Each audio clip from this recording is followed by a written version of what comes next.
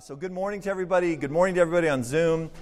We are going to be in Acts chapter 11 today, 1 through 18. So please grab a Bible or open up your Bible app. There's also some sermon notes, some handouts. It's got a lot of the same stuff that's going to show up on the screen. If you're a note taker, you like to fill in the blanks. I gave you some blanks, so hopefully that'll captivate you if you're such a person. Those are over there on the resource table. Acts chapter 11, 1 through 18. And I really just want to kick this sermon off by asking the question of why did the Holy Spirit inspire Luke to include this story in the book of Acts? Now I'm going to read it. We're going to go through the entire passage throughout this sermon, but I want you to be thinking about this. Why did the Holy Spirit inspire Luke to include this particular story? We've spent 3 weeks already on the story of Cornelius, the first Gentile, the first non-Jewish convert, along with his family, his household, to Christianity. So why did Luke then go one more step and have this story we're going to look at today, where now it's being explained once again? So be thinking about that.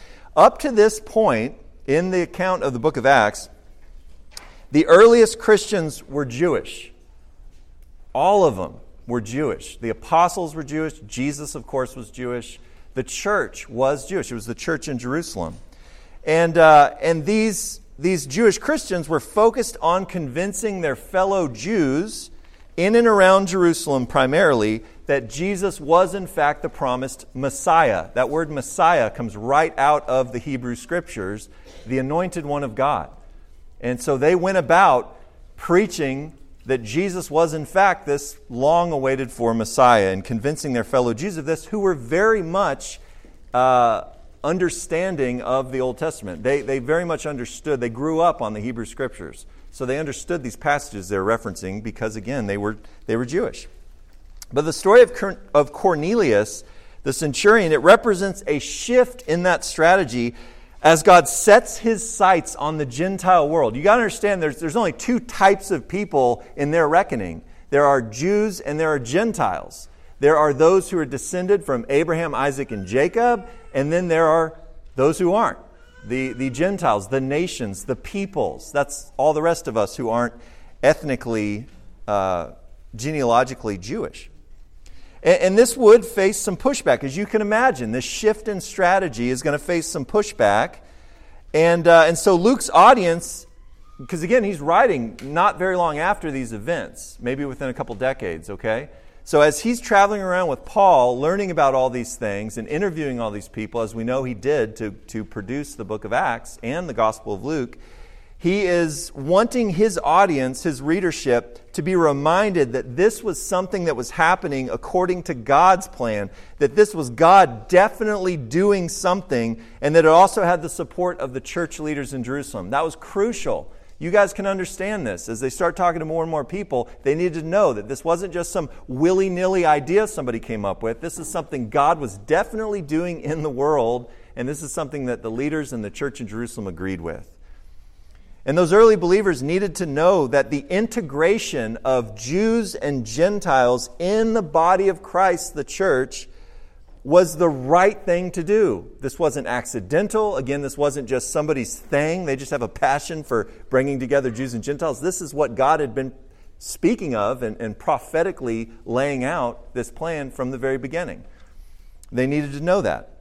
And all of this reminds us, as we think about the massive change, and we really can't appreciate just how massive it was to bring together Jews and Gentiles in that first century church. Like the Greeks had come through after the Persians, and before that the Babylonians, and before that the Assyrians. But the Greeks in particular, Antiochus IV had come through and sacrificed a pig in the Holy of Holies.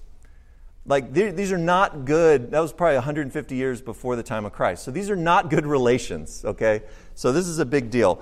And what that reminds us of today, whether or not we can, that resonates with us, the Jew and Gentile, but it tells us that change is hard.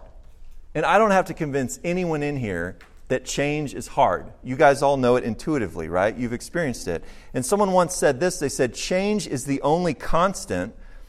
And I mean, if you take a materialistic, atheistic view of the world, where there is no God, everything's just the material universe, Yeah, that is all there is change, right? Energy's constantly changing forms and all these things, right? And the universe is constantly changing, and things, celestial bodies are moving, all these things. The tectonic plates are shifting incrementally.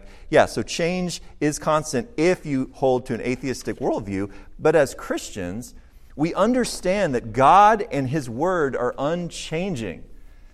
We bet our lives on that fact, that belief, that God and His Word are unchanging. His promises are unchanging. But we also realize that the circumstances of life are constantly shifting and changing. And guys, that is the tension that we live in as Christians on this earth, in this life, is that God and His words are unchanging. Everything else is changing. Our bodies, relationships, geography, all these things, okay? And we have to live in that tension. And if you've been around Wayside for long, you know this to be true, right? We started our public ministry 5.5 years ago. In September, we'll be 6 years old. And sometimes I feel like a 6-year-old, lacking experience and wisdom, but probably acting like a 6-year-old sometimes too, if you're around me long enough. But over the past few years, it has not been easy to navigate so many changes in our church. Just think about when COVID hit, right? We were meeting in a parking lot down the street, parking garage for months and months, and that was after several changes had already taken place.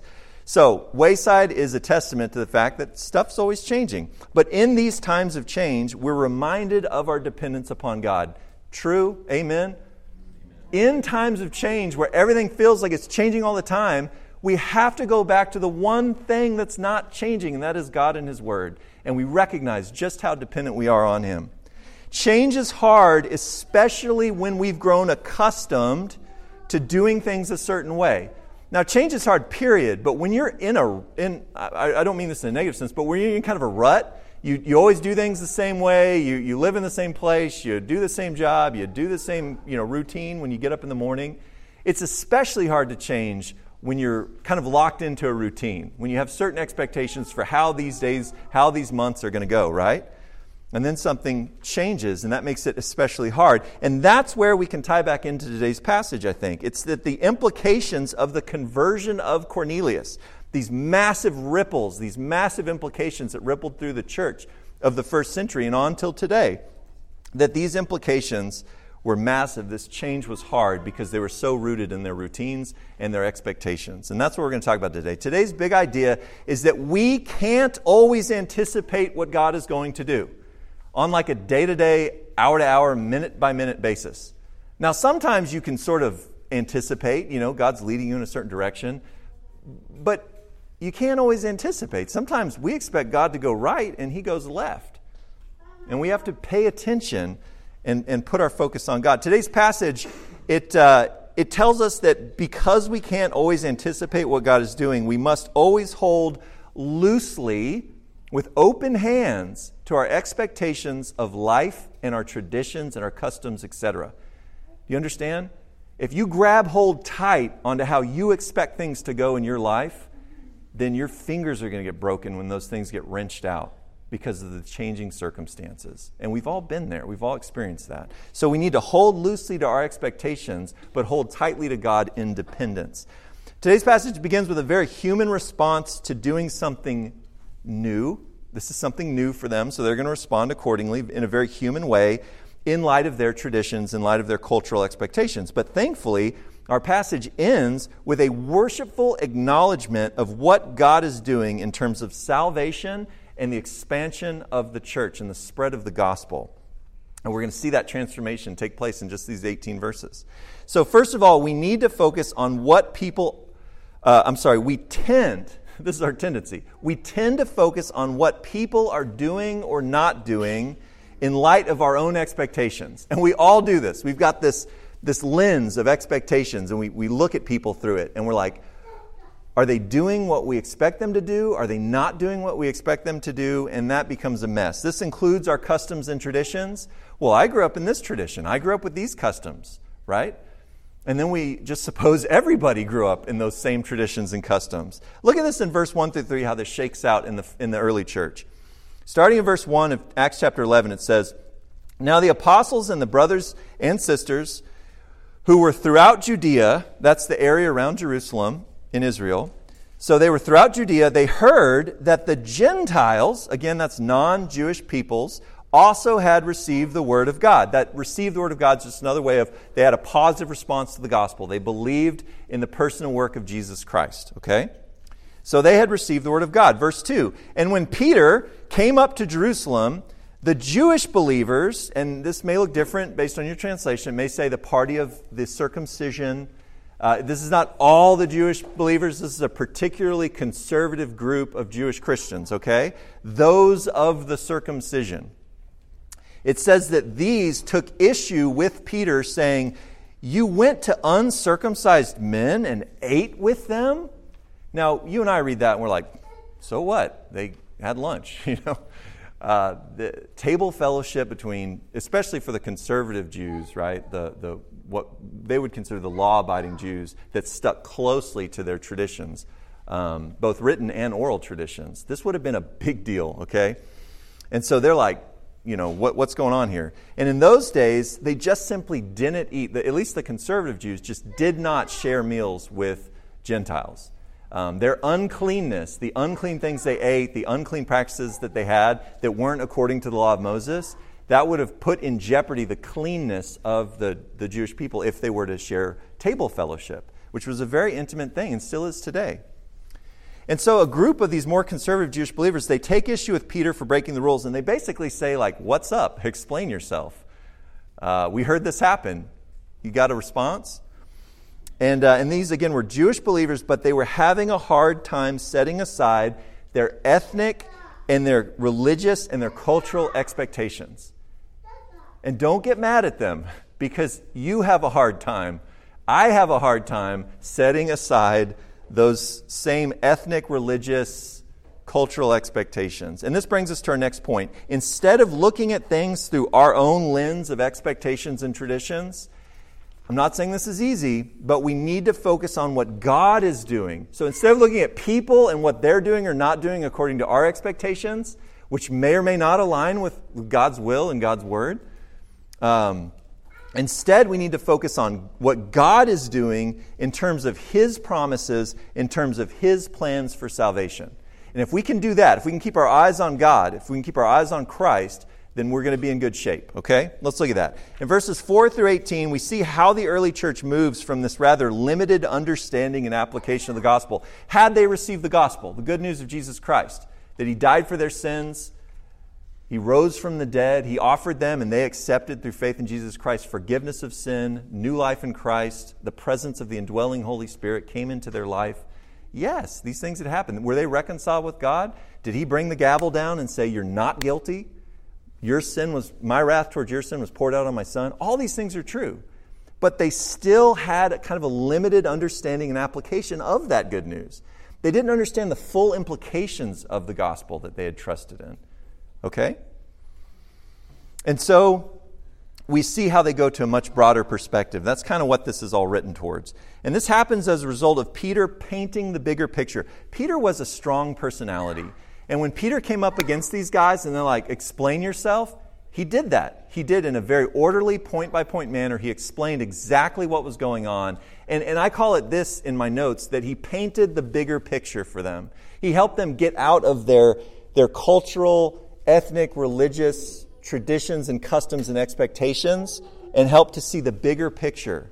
That God wasn't shackled to that smaller focus, that limited understanding, but there was something much bigger going on, this bigger picture. So Peter paints this bigger picture of what God's doing, and then the church steps back to consider that bigger picture that one of their leaders lays out for him, this vision. So in verses 4 through 17, this is the bulk of our passage, we see the bigger picture of what God was doing. And I want you to I'm going to read it, but I want you to try and catch all the ways that God is at work as I read this section. Think of what God is doing versus what people are doing. All right? Both overtly and behind the scenes. All right, so starting in verse 4, it says, but Peter, so they ask, hey, explain yourself. It says, but Peter began and explained at length to them in an orderly sequence, saying, and then he recaps, almost verbatim, these first couple verses, he recaps the story. He said, I was in the city of Joppa praying, And in a trance, I saw a vision. This is clearly, he's not having a dream. He didn't nod off. This is a vision from God. And he says, in a trance I saw a vision, an object coming down like a great sheet lowered by 4 corners from the sky or from heaven. And it came to where I was. And I stared at it and was thinking about it. And I saw the 4-footed animals of the earth, the wild animals, the crawling creatures, and the birds of the sky. I also heard a voice saying to me, "Get up, Peter, kill and eat," or slaughter and eat. Probably what he's getting at there. Slaughter these animals and eat them. But I said, "By no means, Lord, for nothing unholy or unclean has ever entered my mouth." Right? He's going by these dietary restrictions of the law of Moses. And he's been like he says, whether he's exaggerating or not, he's like, nothing unclean's ever come in between these lips. And then it says, but a voice from heaven answered a second time, "What God has cleansed or made clean, no longer consider unholy." And then this happened 3 times, and everything was drawn back into the sky. And behold, and that's kind of like, and like immediately this happens. And behold, at that moment, 3 men who had been sent to me from Caesarea, which was just up the coast, they came up to the house where we were staying. And the Spirit, that is the Holy Spirit, told me to go with them without misgivings. These 6 brothers, he's there with 6 other Jewish men that went with him. He goes, "These 6 brothers also went with me, and we entered the man's house." That's Cornelius, the man. "And he reported to us how he had seen the angel standing in his house and saying, 'Send some men to Joppa and have Simon, who is also called Peter,'" that's Simon Peter, that's the apostle, "'brought here, and he will speak words to you,'" now listen to this, "'by which you will be saved, you and all your household.' And as I began to speak," so he's sharing the gospel, and you remember we talked about this last week, God just interrupts him. It says, "As I began to speak, the Holy Spirit fell upon them just as he did upon us at the beginning. And I remembered the word of the Lord." He's talking about Jesus here, the word of the Lord.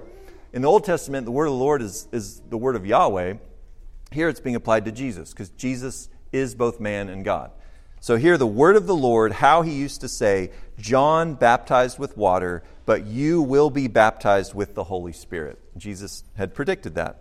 "And therefore," verse 17, "therefore, if God gave them," these Gentiles, "the same gift as he also gave to us after believing in the Lord Jesus Christ," back in Acts chapter 2 at Pentecost we looked at, he says this, if that happened, if God gave them the same gift, who, after believing in the Lord Jesus Christ, who was I that I could stand in God's way? Did y'all catch all the ways Peter was emphasizing the activity of God? It's written like this for a reason. And I believe Peter spoke it like this for a reason. Think about all these things. God sends a vision. God voices a command to kill and eat. The voice from heaven it's alluding to God, right? God is telling him, whether it's through an angelic mediator or not, God is saying, kill and eat in this. So God sends a vision. He voices the command to kill and eat. God voiced a response to Peter's objection. "No, Lord, I've never eaten anything unclean." It was God who made the animals clean and holy in the vision. It was the Spirit who commanded Peter to go without misgivings. It was God who sent an angel to Cornelius before the vision even happened with Peter. He sends an angel to Cornelius to have him send these men to go get Peter. It was the Holy Spirit who interrupts Peter's speech by falling upon the believing Gentiles. It was the word of the Lord Jesus that had predicted this Spirit baptism during their 3.5-year ministry, walking around with Jesus. It was God who was giving the gift of the Holy Spirit to the Gentiles. That was they received a gift, but the implication is that they received it from God. God's the one giving the gift to the Jewish Christians at the beginning, to the Gentile Christians now. It's God giving the gift of the Holy Spirit, just like he had done way back in Acts chapter 2.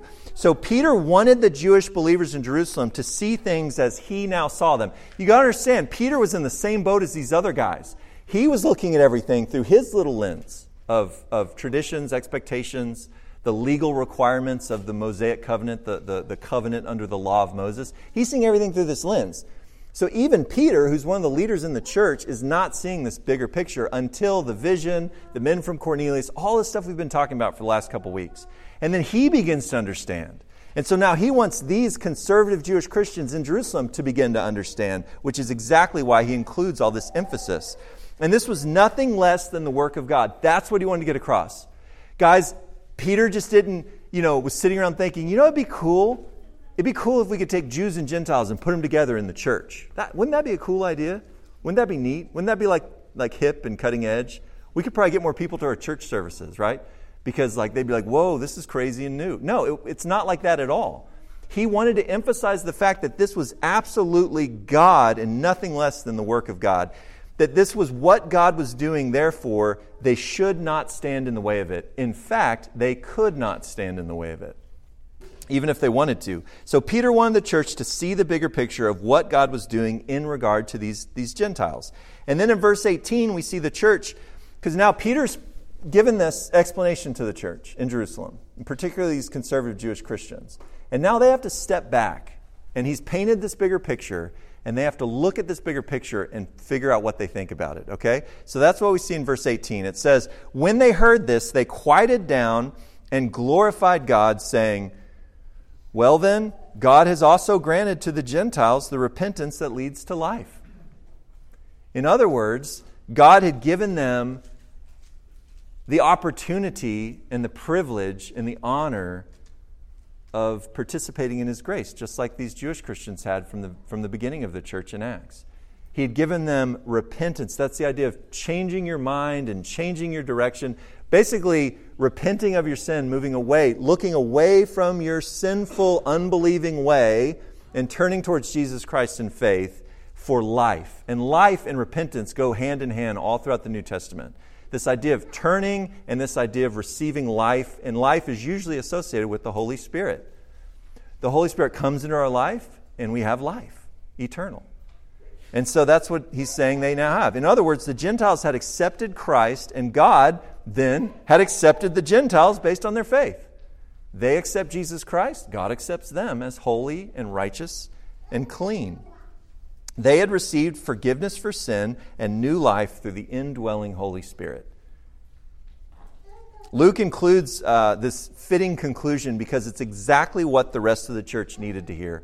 As this church expanded from Jerusalem through Judea to Samaria and on to the ends of the earth, this is exactly what they needed to hear. They needed to know that the primarily Jewish church in Jerusalem, including the Jewish apostles and the original leadership, the apostles and elders, understood and accepted that God was incorporating Gentiles as full-fledged members in the body of Christ.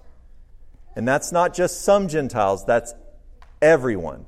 So now all of a sudden there's a new race, there's a new humanity. It's not Jew and Gentile, it's the body of Christ. It's this new humanity. It's us being unified, brought together with peace with God and peace with one another through Christ and His work. Okay? He needed them to know that. The church needed to hold loosely to its expectations and traditions in order to focus on what God was doing in terms of His promises and His plans to bring the good news of salvation to the ends of the earth. And that's what we see in the book of Acts, is that Acts 1:8. Y'all probably don't think about this. I do. I'm a pastor. So pastors typically serve in one of two ways in the church. Pastor means shepherd, by the way. So you can shepherd in one of two ways. You can lead in one of two ways. You can either help start a new church, like we did when we moved down here to start a brand new church, Wayside, or you can become a leader in an existing church. That makes sense, right? A pastor can either lead a new church or step into leadership of an existing church. Now, here's the interesting thing. If that existing church is in a state of, usually it's not plateau, usually it's in a state of decline, in terms of membership and commitment and resources and all these things, okay? When a church is in a state of decline, the new pastor is going to be responsible for something that in the church world is known as, and I'm sure your dad's probably talked about this a lot, Jake, church revitalization. Church revitalization is what that's known, and it is very different than church planting. And I can speak to that from knowing a lot of people that have done it. For one thing, an existing church has a what? What does an existing church have that a brand new church doesn't have? Culture and traditions. And my great-grandfather got on his knees and put that red carpet there in the sanctuary. You know what I mean? You know what I'm talking about? Right, you guys know what that's all about. It's got a culture, it's got a history, it's got expectations, we always do a living nativity. Why would we ever change that? We've always done that for 85 years, you know? And so that's what you have in an existing church, for better or for worse, right? That could be a good thing, it can be a hard thing. But that means that there are certain expectations for how things ought to be. So several years ago, one of my good friends who worked at a church with me up in Fort Worth, and he and I were both kind of in assistant pastoral roles. But I came down here to church plant with Wayside, and he took a church revitalization role down in Houston, outside of Houston. And we talked a lot on the phone. I won't tell you where it was or who it was or what, because a lot of you guys are from Houston. You'd be like, I grew up down the street from that church. I don't want to throw them under the bus, but he goes to this declining church, and he and his family experienced, it was like a meat grinder, okay? Like they went down there and there was so much pain of trying to revitalize the church by introducing change. Not even massive, earth-shaking change. I'm talking about just like, hey, what if we got like a more neutral carpet color? Like stuff like that. It's just like they felt firsthand the pain of what that caused. And there were certain power brokers in the church that had been in it from the beginning, and they weren't going anywhere. And when everyone else went somewhere else, they were going to still be there. And they were still there when he got there, these power brokers. And they wanted nothing to do with those changes that he wanted to implement. They simply, what did they want? He's a younger guy. He's got a young family. They lost all their younger people. What do they want? They want a younger pastor with a younger wife and younger kids who will draw in younger people moving into the neighborhood. Does that also mean they expected a whole lot of change? No, they expected the pastor's age to change, and then that would bring about the relief, and they would go back up and to the right, okay? So they weren't interested in the changes, and they resisted making any changes that would actually appeal to a younger demographic, to the people that were moving into the neighborhood around their church. They resisted those changes, which is what my friend was trying to do. And I think this is a really good example of how hard change can be, even in churches, even in local churches. It was hard for the early church in the book of Acts, and it's hard for churches today, even a church as young as Wayside. But today's passage, folks, it helps us understand how we can learn to embrace change in light of the bigger picture of what God is doing in our congregation and in our community. Can I say that one more time? Today's passage helps us understand how we can learn to embrace change, even if it's hard change, in light of the bigger picture of what God is doing in our congregation and in our surrounding community. We can't always anticipate what God's going to do. I don't know in a couple years, much less a couple decades, how this neighborhood's going to change or how this part of Austin's going to change or whatever else. So we must hold loosely to our expectations and our traditions, and maybe I could also say our forms and our strategies. Hold loosely to those things, not the biblical functions that we're supposed to fulfill as a church.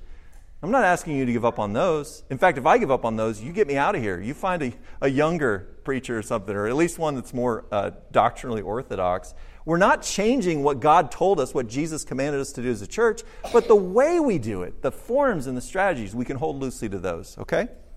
So let's apply this to Wayside in our remaining minutes. What if the demographics of our congregation shifted dramatically? Stacy and I have a lot of friends from India who live in our neighborhood. There are a lot of sweet, amazing Indian families. Some of them Christians, some of them Hindus, some of them other. But what if those Christian families started coming to our church and they brought the grandma and the grandpa that live with them in their house because they're a multi-generation family? Or what if many of these Hindu families started coming to faith in Christ and coming to our church because we're the church in their neighborhood, right? Would we just say, all right, guys, we know you have certain cultural expectations, traditions, familiarities, inclinations, dietary preferences, all these things, but yeah, we're just going to keep doing things how we do them. And if you could just adapt to us, that would be great. Like, that's not the loving thing to do, is it? No. That's when you get like the kind of the cookie cutter effect where it's like everyone that likes the kind of music you like, reads the same books you read, talks about things the same way that you do, grew up with the same traditions. That's who forms your church, right? And if you're a big enough congregation, you can get away with that. You don't realize how many people are leaving because they're not part of that cookie cutter, you know? But we would notice that here at Wayside. So what if the demographics of our surrounding community shifted dramatically? Would we simply uproot and look for some land out in the exurbs or the suburbs? Look for a relatively inexpensive piece of land that we could build a building on and have a building campaign fund and all these things so that we could get closer to people that are more like us, generally speaking? If generally we like a certain kind of music, if generally we look a certain way, could we just kind of go up and move to try and get closer to folks? No. Or would we embrace the necessary changes to accommodate what God is doing in and around our church? Guys, that's the harder road. That is a tough row to hoe, okay? When you actually go, God has placed us here sovereignly for a reason, in this neighborhood, in this school, with these people, living in these apartments, in these neighborhoods, participating in these extracurricular activities, and you actually look at that and go, okay, God, we're here. Here I am. That's one of my favorite things in Scripture is when he says, Samuel, Samuel. He's like, here I am, Lord. Like, would we not say, here I am, Lord. How do you want to use us? And then hold loosely to those expectations. And this is where the crucial biblical concepts, we've talked a lot over the fall about church membership, a commitment to a local church, church leadership, the role and function of church leadership. These things become so crucial in a context like this, where you're forced to embrace change or to at least acknowledge change. Like Peter in today's passage, God often prepares the hearts of church leaders, not that it doesn't come through suggestions from congregants, but oftentimes it's the church leadership that has to ask these questions and say, hey, we're noticing some shifts demographically. We're noticing some differences here and there. How can we adjust? And so oftentimes, like Peter in our passage, the hearts of the church leaders are led to embrace change.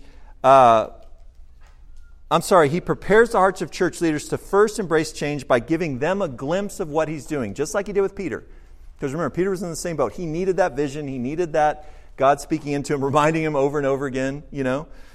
And then those leaders can cast a vision to the congregation, which will either be received or resisted. And why would that be received? It would be because the congregation trusts their leadership. They trust that they're humble-hearted, prayerful people that are making these decisions not flippantly, but seriously and earnestly. And it's not just trust. Why else would they receive it? They would receive it because they realize that everything's changing all the time, and they're holding loosely to those expectations, right? Now, why would a congregation resist that vision for change? Well, one is if they don't trust the leaders, they're not going to go along with it. If they think, yeah, these guys are kind of finicky, flippant, capricious people, I don't know that I can trust them in this. I don't know that I can follow them as they lead out on this. That's one thing. The other thing is, if the change is just really hard. If it's so hard, I mean, I'm not even joking. If it's so hard to change the carpet color because your grandfather paid for it and had it installed and now there's red carpet in the sanctuary, or pews, getting rid of the pews because you grew up on those kneelers in those pews, right? Like, this actually happens. And if that change is too hard, it will be resisted at the congregational level, okay? Too much change can lead some to search for a more comfortable church setting, especially if they never really trusted the church leaders in the first place. If you start making changes, you'll see people will bounce because it's not comfortable. And if you don't have that nexus of relationships, that web of relationships and community, you don't have a strong enough communal context to keep you persevering through the changes, okay? Change is hard. I'll finish with that. Change is hard. But we need to recognize that change is part of what we're called to as Christians. Guys, I can't get up here on a Sunday. I can't send out an email that says, guys, thank the good Lord, you found the church that's never going to change. Oh, wait, it needs to change? Okay, well, we'll make those changes and then we'll never change, right? First, let's bring back nursery and then let's never change again, okay? Because we need the nursery. Praise God for the nursery. Thank you, Mom. Thank you, Dahlia. But I can't promise that. It's not that we need to just change for the sake of change. And I've known people like that. It's like, oh, this is getting kind of boring. Let's just mess things up and disrupt things and introduce change into the equation. It's not change for the sake of change, right? But we need to stay attuned to what God is doing.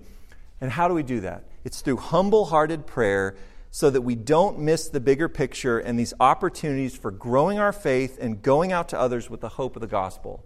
Guys, we need to pay attention to God's word. We need to pay attention to the context in which God has placed us. You need to pay attention to where He's put you for that job. Who's sitting in the cubicle next to you? Who just moved into the house across the street? Like, we need to pay attention to these things, and then with humble hearts, put that before God and say, here I am. Both individually, as individual families, as individuals, but also as the church family. And if we do that, I don't think we'll miss these opportunities, not just to get the gospel to others, but to grow our own faith as we trust God through change.